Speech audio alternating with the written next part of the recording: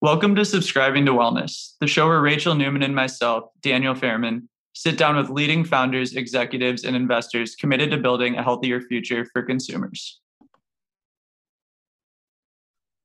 Today's episode is brought to you in partnership with Athletic Greens. I started taking AG1 because I wanted to see what the hype was all about. Now I literally can't miss a day. It's the first thing I put in my body every single morning. As someone who suffers from IBS, AG1 has completely improved my gut health and allows me to have sustained energy throughout the day. And since I'm always on the go, the travel packs make it so easy to stay consistent wherever I am. Love it. I've personally been taking AG1 for a while, and as someone who lacked a multivitamin routine, AG1 has been the perfect product to mix into my morning routine. Truthfully, I was a skeptic at first, as I'm with most supplements and vitamins, but I have felt noticeably better at the start of morning workouts and definitely have seen an improvement in my digestive health. I tend to mix my AG1 with 2 tablespoons of lemon juice and coconut water, and it's delicious. Right now, it's time to reclaim your health and arm your immune system with convenient daily nutrition. It's just 1 scoop in a cup of water every day. That's it. No need for a million different pills and supplements to look out for your health. And to make it easy, Athletic Greens is going to give you a free 1-year supply of immune supporting vitamin D and 5 free travel packs with your first purchase. All you have to do is visit athleticgreens.com/STW. Again, that is athleticgreens.com/STW to take ownership over your health and pick up the ultimate daily nutritional insurance. Today on Subscribing to Wellness, we are joined by blogger, influencer, and investor Rachel Mansfield. She does it all. Rachel leveraged her incredible knowledge of food, cooking, and community to start her own early-stage consumer fund, Great Shit Ventures. Rachel is really able to differentiate herself in this space as she has access to her followers, which allows her to really see if a product is viable. We talked to Rachel about her own blog, how she likes to work with consumer brands, and her journey from food blogger to investor.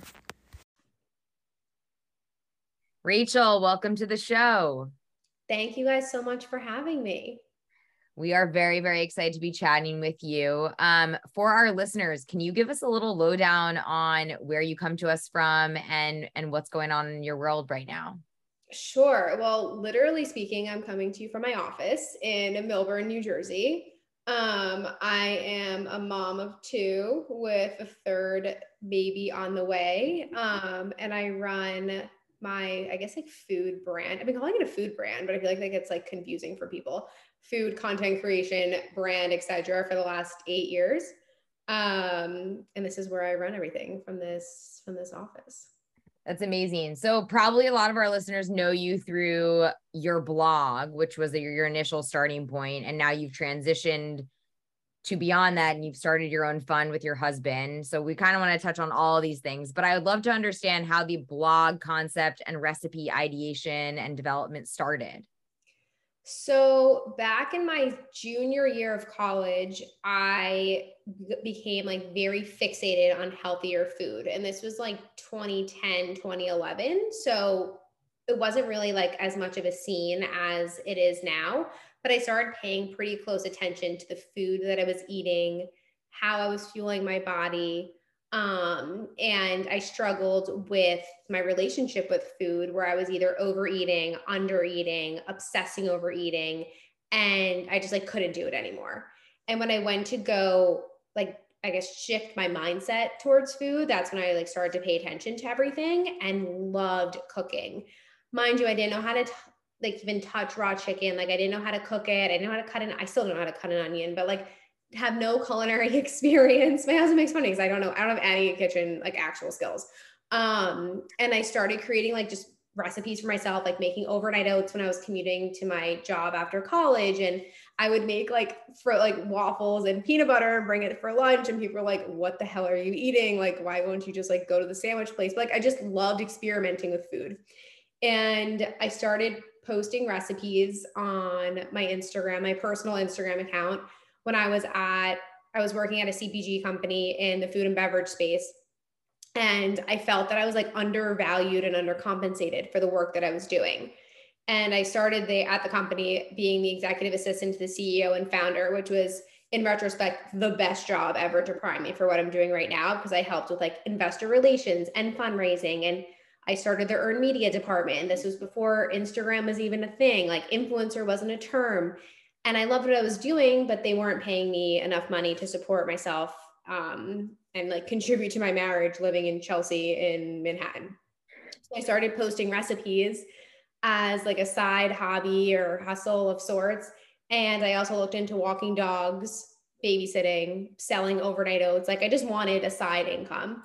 And then when I started sharing recipes, my passion for that grew even more. And then about 8 months after that, I was fired from my job. They felt it was going to be a conflict of interest, which to me is so funny because now so many brands, I feel like they appreciate having an employee that has like their own business or side passion or like is involved in the space. So they had fired me from my job, and that had kind of given me the push that I never would have given myself to see if I could run this full time and like turn this into a business. And that was, I think, 7 years in December, 7 or 8 years. I have to think about that. The pregnancy brain is so real. And I haven't looked back. Wow, that's awesome. I guess since we talked to so many, brands and founders that have started their own consumer companies, so much of today is about like the influencer angle and investing in social and whatnot. How did you personally like build your blog? Because the blog that we see today is not the blog that started out years ago. So I'm curious, like, how did you really lean in and build it from something? I think something that I was talking about this yesterday with my management team when we were talking about like 2023 goals. I really stayed like tried and true to my passion of food. I started off just making food that's like quote healthier, but like, not in an isolating way, not all my recipes. Like I'm not a vegan blogger. I'm not a paleo blogger. I'm not a gluten-free blogger. I just, make food that tastes good and fuels your body and is made with like nutrient dense ingredients. So like they are good for you, but you're not just like eating salad every day. You are having cookies, you're having banana bread. It's not, as I would say, like isolating in the healthier food space. And I think that really has attracted people over the last handful of years. And in addition to that, as I've grown as a person, I've also, I became a mom, I got married. When I opened up about getting fired from my job, like I bring my community along for the ride so they know every part of my life. Like when you asked me before this, like, is there anything you won't talk about? Like, sadly, no. Like I've spoken about everything. I'm an open book, and I think people can really relate to that. And sometimes when you look at social media, everything just looks so perfect and perfectly curated, and my recipes and reels aren't overly styled. They're made with the intent that like anyone can make the food that I'm making. Yeah, it sounds like the open book thing is really just like the word is authenticity, right? Like you're authentic at all times. You never kind of hide anything. You're constantly self-disclosing what you're authentically feeling. Kind of taking your experience as like a blogger and building kind of your following. When you're kind of like looking at the crowded space of emerging consumer brands, like what really like excites you or makes you feel like an affinity to a brand in terms of the way that they approach like organic content, or maybe even in your investor hat when you're trying to assess like if a company has a really good social strategy, like what are the core components that like stick out to you for a company that's doing it really well? That's a really good question. And to be honest, I don't think that I ever really pay close attention to a brand's social media when we're investing in them, which I feel like actually sounds kind of silly now that I'm saying that out loud. But I think that for brands, social media and the marketing of their product obviously is crucial. It's key. But a lot of the times when I'm looking at brands, they're such an early stage startup that like they don't have a team, they don't have the resources to allocate to something like that. So I think at first I'm more so just looking at like the product in and of itself. And then paying attention to their like social media later on. For example, Hugh Kitchen was the first brand we ever invested in. And I can't even tell you what they were doing on social media 4 or 5 years ago. I think now they're doing an amazing job. But I just never pay too close attention to it. I do like to make sure that the brand's not like slutty on social media, if that makes sense. Like that they're doing things tastefully in some way. I don't like I don't like a lot of brands that work with every single influencer or like are, just kind of doing a little bit too much. But yeah, I don't really pay as close attention to other brands' social media. Are you bullish on TikTok as like the future content engine that everyone needs to pay attention to, or are you kind of like mixed feelings about it? I hope not, but I think it is. I think that I think brands are really learning how to lean into TikTok. And like I personally am too. I still haven't been able to figure it out. It's something that like TikTok is a very different audience, and I don't really have much overlap from Instagram and like from my Instagram to my TikTok and vice versa. I think that TikTok is the social media platform of like future generations for sure. I think that a lot of like the younger generations are like leaning heavily into TikTok. So brands are going to have to, if they want to like stay afloat or stay Yeah. relevant, I should say. It's so interesting. I think that's like a really good perspective and like very accurate. I think it's interesting too. Like I was listening to this podcast the other day and they're just, talking a lot about like the emergence of TikTok as like the channel, but then they had an interesting conversation about like how it's like the one platform here where like China is like directly tied in every single way. And like, there's just like a huge risk that like, if you really bet a lot of your brand on TikTok and build like a lot of your awareness through TikTok, like if one day the plug is pulled for whatever reason, maybe it's political, like, or maybe it's privacy. I don't know, like you can, and then all of these creators will just be in shambles. So it's like, I agree. It is kind of like the channel of the future, but I feel like to your point, like building across a lot of different channels and obviously being focused, you can't invest in every channel, but being like taking a multi-channel approach just to like future proof that risk, I actually think is pretty important because just with that tie to China, like you just don't know what could happen.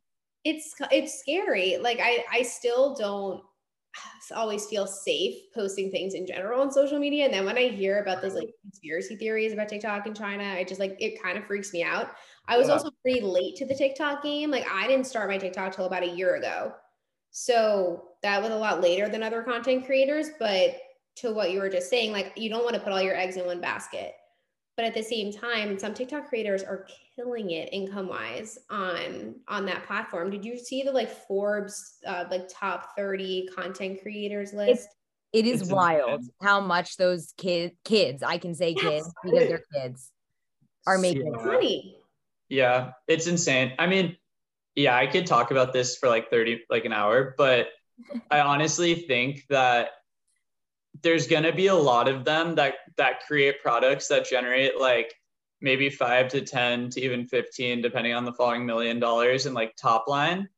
And then like, if they can't, like, if the product isn't truly amazing, like, first of all, they're not going to see repeat purchase. They're not going to bring non-following consumers into like the brand.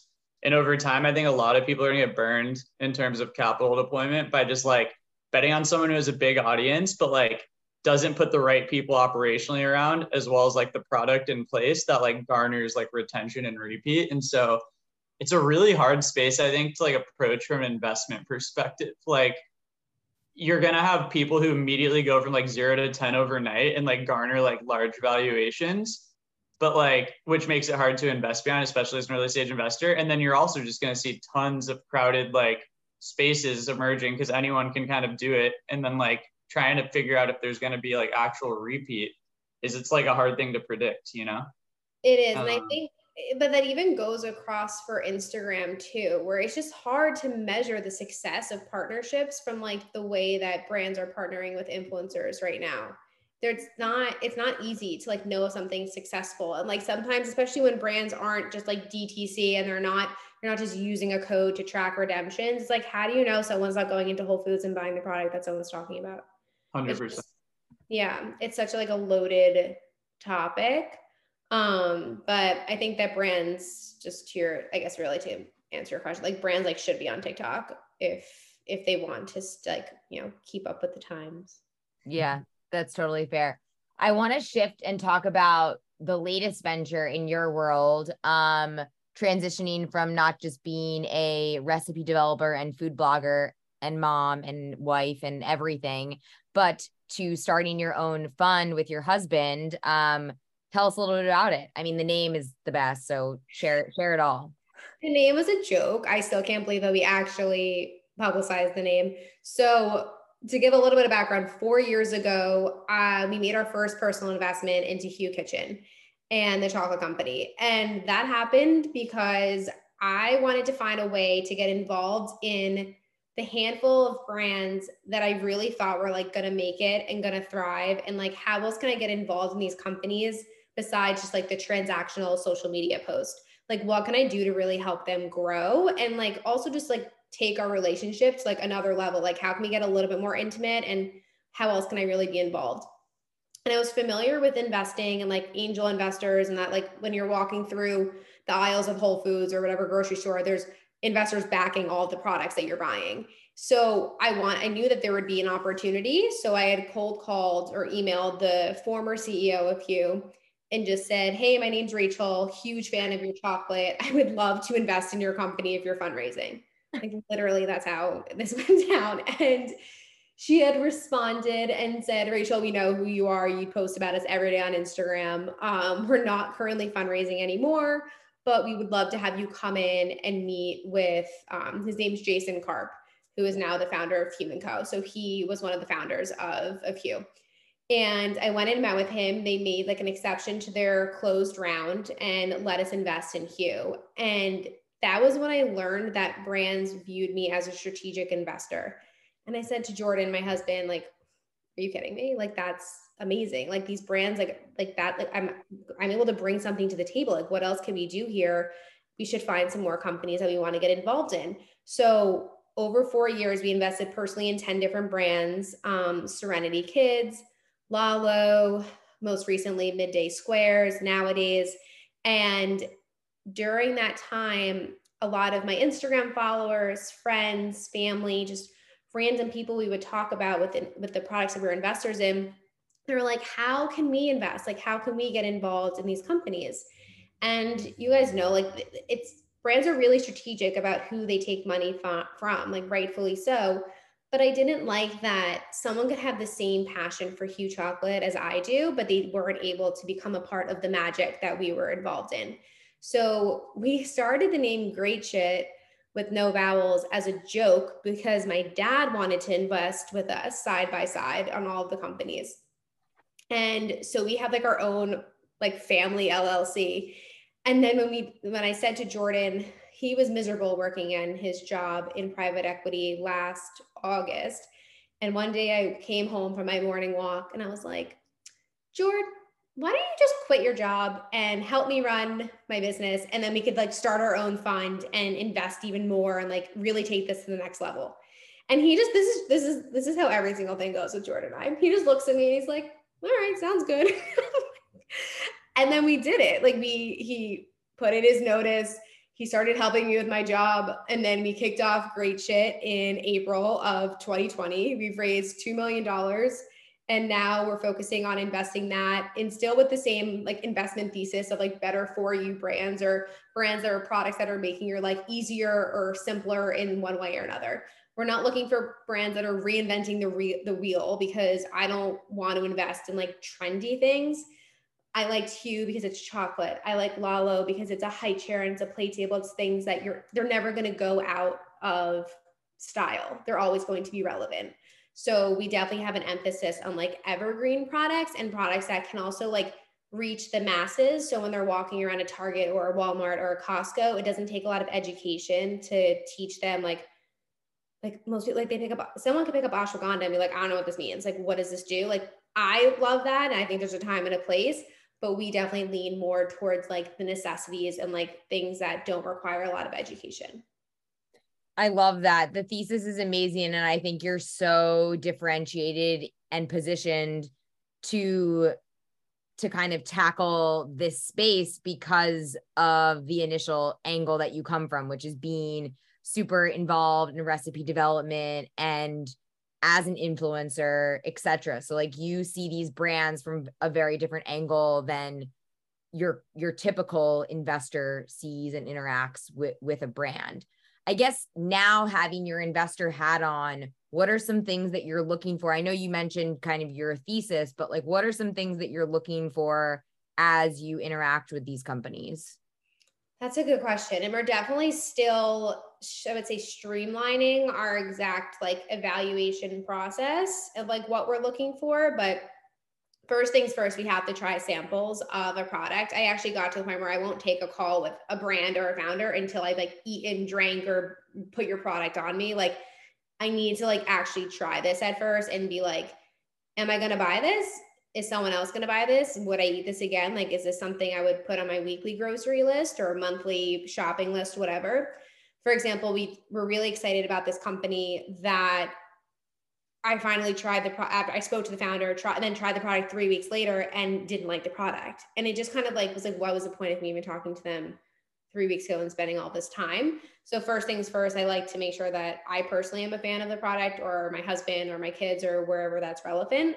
I also like to post about it on Instagram and get immediate feedback, because I think that's definitely a unique spin that our fund has, is that I have, the opinions of 500,000 people of what they think of a certain product. And that's really insightful when it comes to like, have they tried it and do they like it? Did they try it and they won't buy it again? Did they have a bad customer service encounter? Like I get so much feedback sometimes that it's like overwhelming, but it's important. We also look at, and then more from like an evaluation standpoint, we have to like the founders. And I don't just mean like, I don't like you, like I'm not investing. It's more like, are we vibing? Like, do I trust you that like you're going to scale this brand to like where we also see it? Do we see eye to eye on like what the end goal is? Are you going to stick to your guns? Or are you easily influenced by what other brands are doing and like what their approach is to market? We spoke to a brand last week that said they don't want to be in any nationwide retailers. I'm like, well, then how are you going to like exit your company? Like there's times where you can like the product and then you just don't like the approach that the founder of the brand has. And then we dive into their financials, which is definitely more where my husband comes into play with his experience in finance. So we look at their margins, their monthly spend. Are they meeting their revenue goals? But how much are they spending on a quarterly basis to reach those goals? And are they paying for influencer marketing? A lot of the times when I invest in a brand, I don't want them paying for influencer marketing yet, depending on the size that they're at. They should be focusing on their operations and getting into every retailer before they're paying someone to post about their product. There's so many things that we look at. Are they manufacturing their own product? Are they paying? Do they own their own machinery? We want to be invested in a company that spent like millions of dollars on their own machinery and it just backfired. Like they were too young. They shouldn't have done that. They should have just used a co-packer.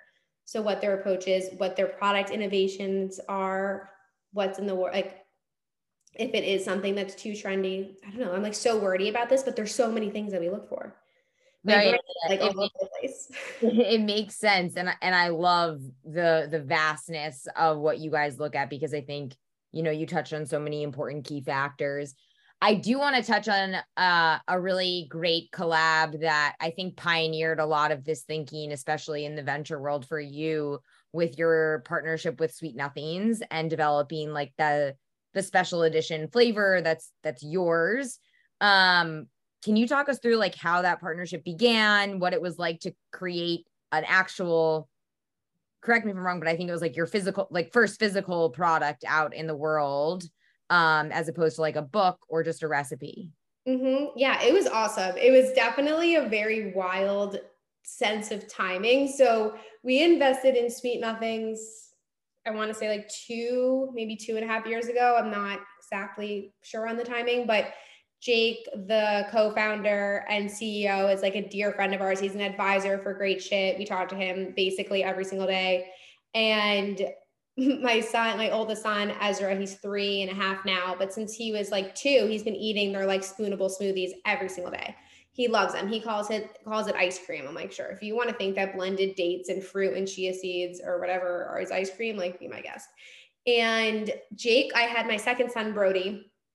I'm like a week postpartum, and Jake calls me. And he's like, let's do a product collab. I'm like, I'm in a diaper. I can't do a product collab right now. But he was like, he has that like entrepreneurial, like, you know, mindset, and which I resonate with. Like, he was just like, no, we can make it happen, like X, Y, and Z. And I just said, you know what, let's do it. And we decided on an apple cinnamon, like peanut butter flavor. And I went to the co-packer. I think it was like 8 months later by the time they like found a co-packer and everything landed. And I always said I would never do a product on my own, which it's like, you never say never, but it was definitely a really awesome trial. We sold out in like less than 12 hours on their website. It just completely exploded. It was amazing. And like, it just kind of gave a sense of like there's proof in the pudding. Like an influencer can actually sell products, but from being so heavily involved in the CPG space, I'm not starting my own product. I don't want a booth at Expo. I'd rather walk the floor at Expo and go from there. But I love it. And it actually has my wheels turning to do other product collabs in the future. Cause I think there's a lot of products, especially as a mom, that I wish that I had for my kids, or things that I would change. And I think there's a lot of opportunity to do more things like that. Yeah. So much goodness in there. I want to turn to our rapid fire, which is where I'll throw some random questions your way and you hit me with whatever comes to mind first. Okay. No pressure. Your favorite CPG product right now? Right now? Oh, that's really hard. I have to say 7 Sundays cereal. Like I can't stop eating it. I'm a cereal fanatic. We did actually just invest in them. It took like 3 months to finally like figure out the legality parts of it, but I'm hooked on the cereal. I eat it every single day, like as a snack. I don't even like eat it for breakfast. I eat it all day. Have you tried Purely Elizabeth's new cereal? Like, have I tried? Of course I tried. So Elizabeth Stein is one of the advisors for Great Shit as well, which I basically shit my pants when that happened. She invested monetarily in our fund. And I was like, do you want to be an advisor? And she said yes. And she's someone I looked up to for almost 10 years. Like I've been eating her granola that I eat every single morning, like clockwork. Her cereal is amazing. I actually just made, I should show you, I make this chia seed jelly, and I put the jelly into like ice cube trays, and then I let it freeze. And then I popped them out. I covered it in chocolate. And then the cereal on top is like a crunchy, like desserty bite. Oh my God, they're so good.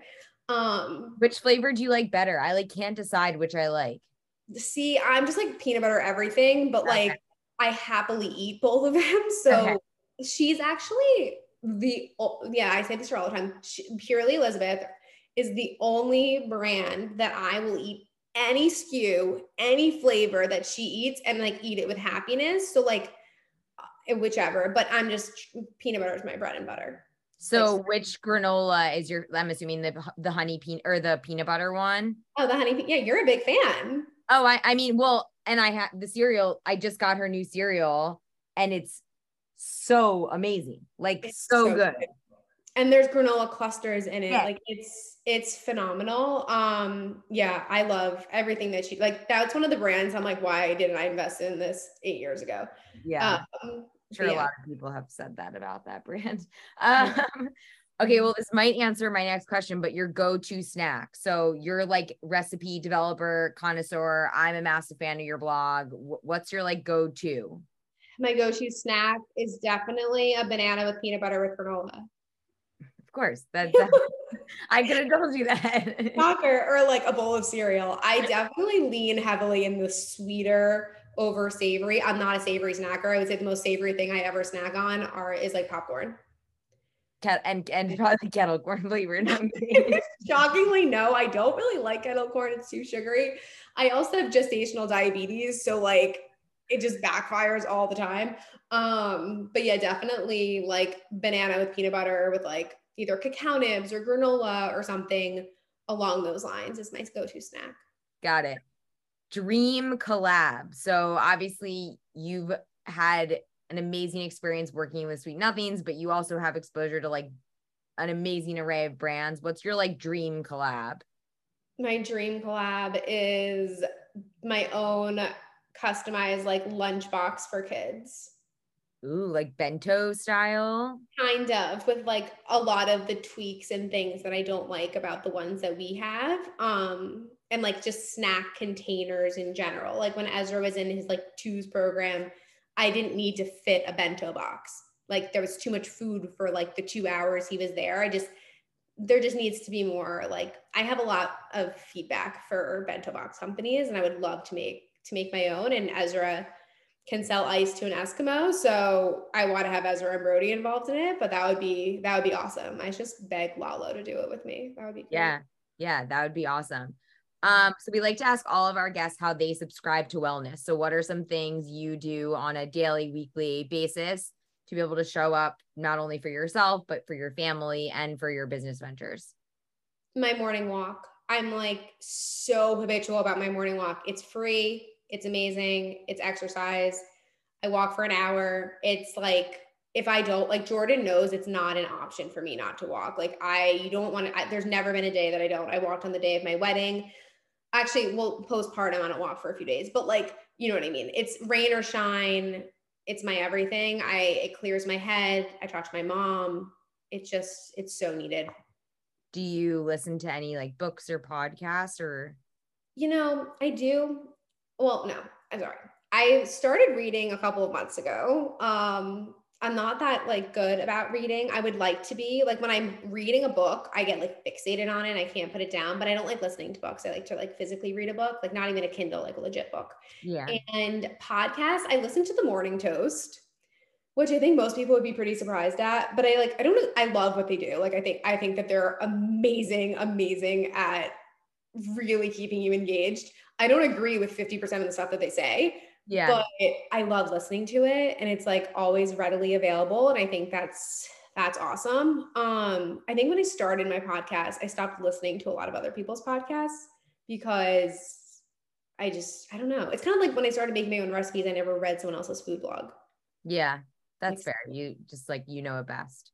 Yeah, no, I don't know best. It's more just like, I don't feel like no, it. But it's not, it best. It's more like you look at it with a different eye or there's a new lens layer that's added to the equation. No, I get that.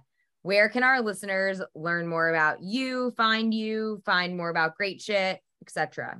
So I'm on social media everywhere, Rach L. Mansfield. So it's Rachel Mansfield with no E in Rachel, although I do have an E in Rachel in my name. That is a very confusing point of my branding, but I made the email address rachelmansfield@gmail.com in high school. So like this wasn't intended to be like a business, which is pretty funny. And then Great Shit is Great Shit Ventures, our website, Instagram that we really need to start posting on. And it has no vowels in Great Shit. Love it. Thank you, Rachel. Thank you for having me. Thanks everyone for listening to today's episode. Feel free to rate, review, and share the podcast. And of course, don't forget to subscribe to Wellness. If you'd like to sponsor us, please see the supporter link in our podcast bio. We hope everyone has a great rest of week filled with wellness, and we'll see you next time.